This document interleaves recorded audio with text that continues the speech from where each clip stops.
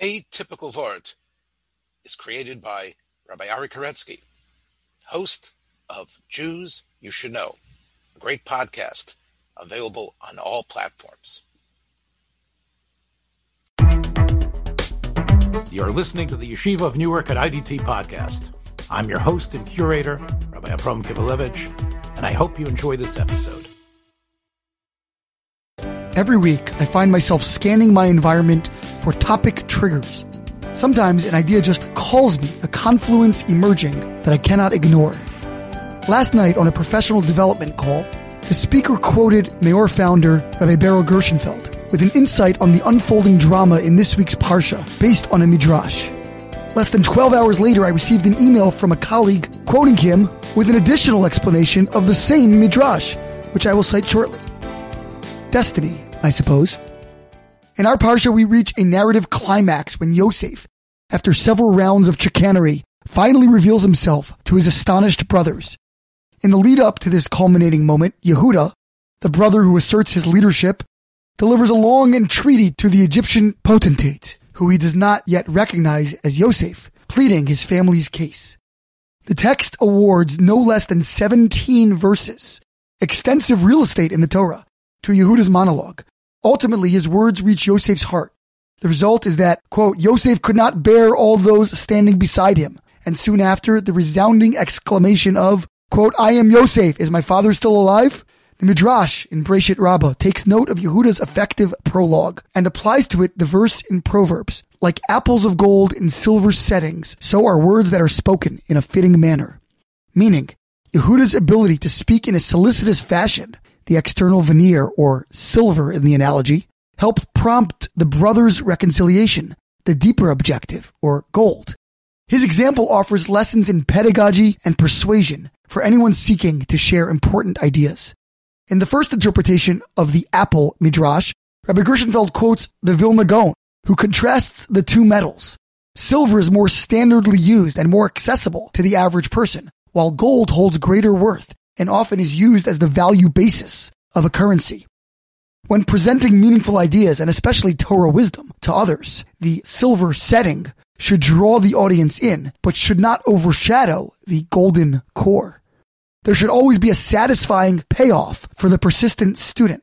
Plainly, if we draw a student into our orbit, whether by force of personality or other inducements, we must honor our compact by transitioning them to deeper learning.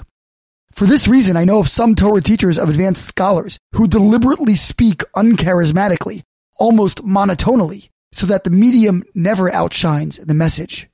Still, in most cases, a shimmering facade is necessary to invite the prospective student into the conversation. The golden inner core, the full expression of a concept, is inaccessible to the novice, but without some attracting silver quality, they will never seek it out. On this angle, Rabbi Gershenfeld alerted us to the additional interpretation of our midrash, this time from Reb Henoch Leibowitz, himself an educator to scores of eventual educators during his decades-long tenure as head of the Chavetz Chaim Yeshiva Network. After emphasizing that a Torah teacher, of course, must possess sufficient wisdom, fear of heaven, and refined character, already a formidable portfolio, Reb Henoch argues that these are not enough. One also must learn to speak elegantly, in a manner that inspires one's charges. He even recommends that aspiring rabbis borrow precious time from Torah study to refine their oratorical skills. The gold might be the goal, but if it's wrapped in an ugly shell, no one will ever venture to reach it. All of this leads me to reflect on our current corrupted culture of influence. Today, most substantive conversation, that is, the exploration of beliefs and ideas, occurs online and largely on social media. Many people decry the dehumanization and downright cruelty bred by the relative anonymity of online forums. That is a sad truth. But more. These mediums largely strip conversations of their silver qualities, the forms of discourse, the banalities and digressions that allow teachers not just to speak, but to be heard. In our Twitterverse, Yehuda's 17-verse appeal would be reduced to 256 characters and might never penetrate Yosef's heart. To be sure, the internet is populated with many rotten apples, ideas without merit, lacking inspiration or appeal. But many more ideas, and certainly those in the realm of Jewish ideas, simply cannot be consumed because the potential consumer is never enticed to them. Either the platform does not allow, or the audience cannot tolerate Yehuda-style preambles, qualifying disclaimers, and considered expositions. In 1964, Marshall McLuhan wrote that the medium is the message.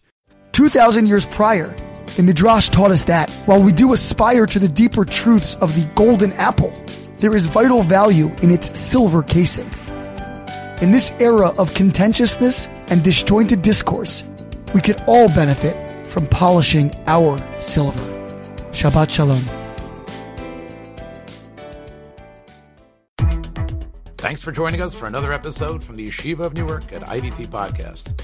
Be sure to subscribe on your favorite podcast app so you don't miss a single episode.